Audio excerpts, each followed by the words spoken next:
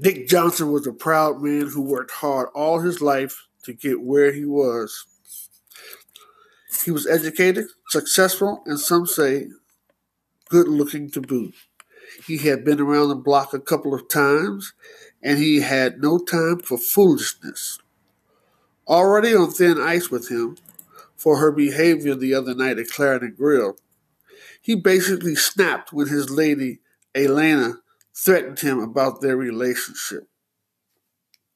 She had put doubt in his mind about their relationship, and he no longer trusted her, and he was always going to look at her different now.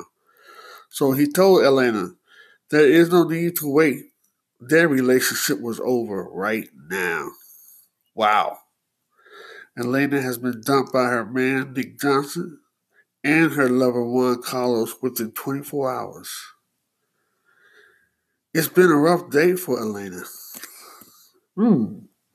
Well, will Elena say forget it and show up to the stuck on salsa pool party with a thong bikini? Or will she become depressed and start going to the merengue and bachata clubs? Stay tuned for the next episode of The Life and Times of a DC Salsero.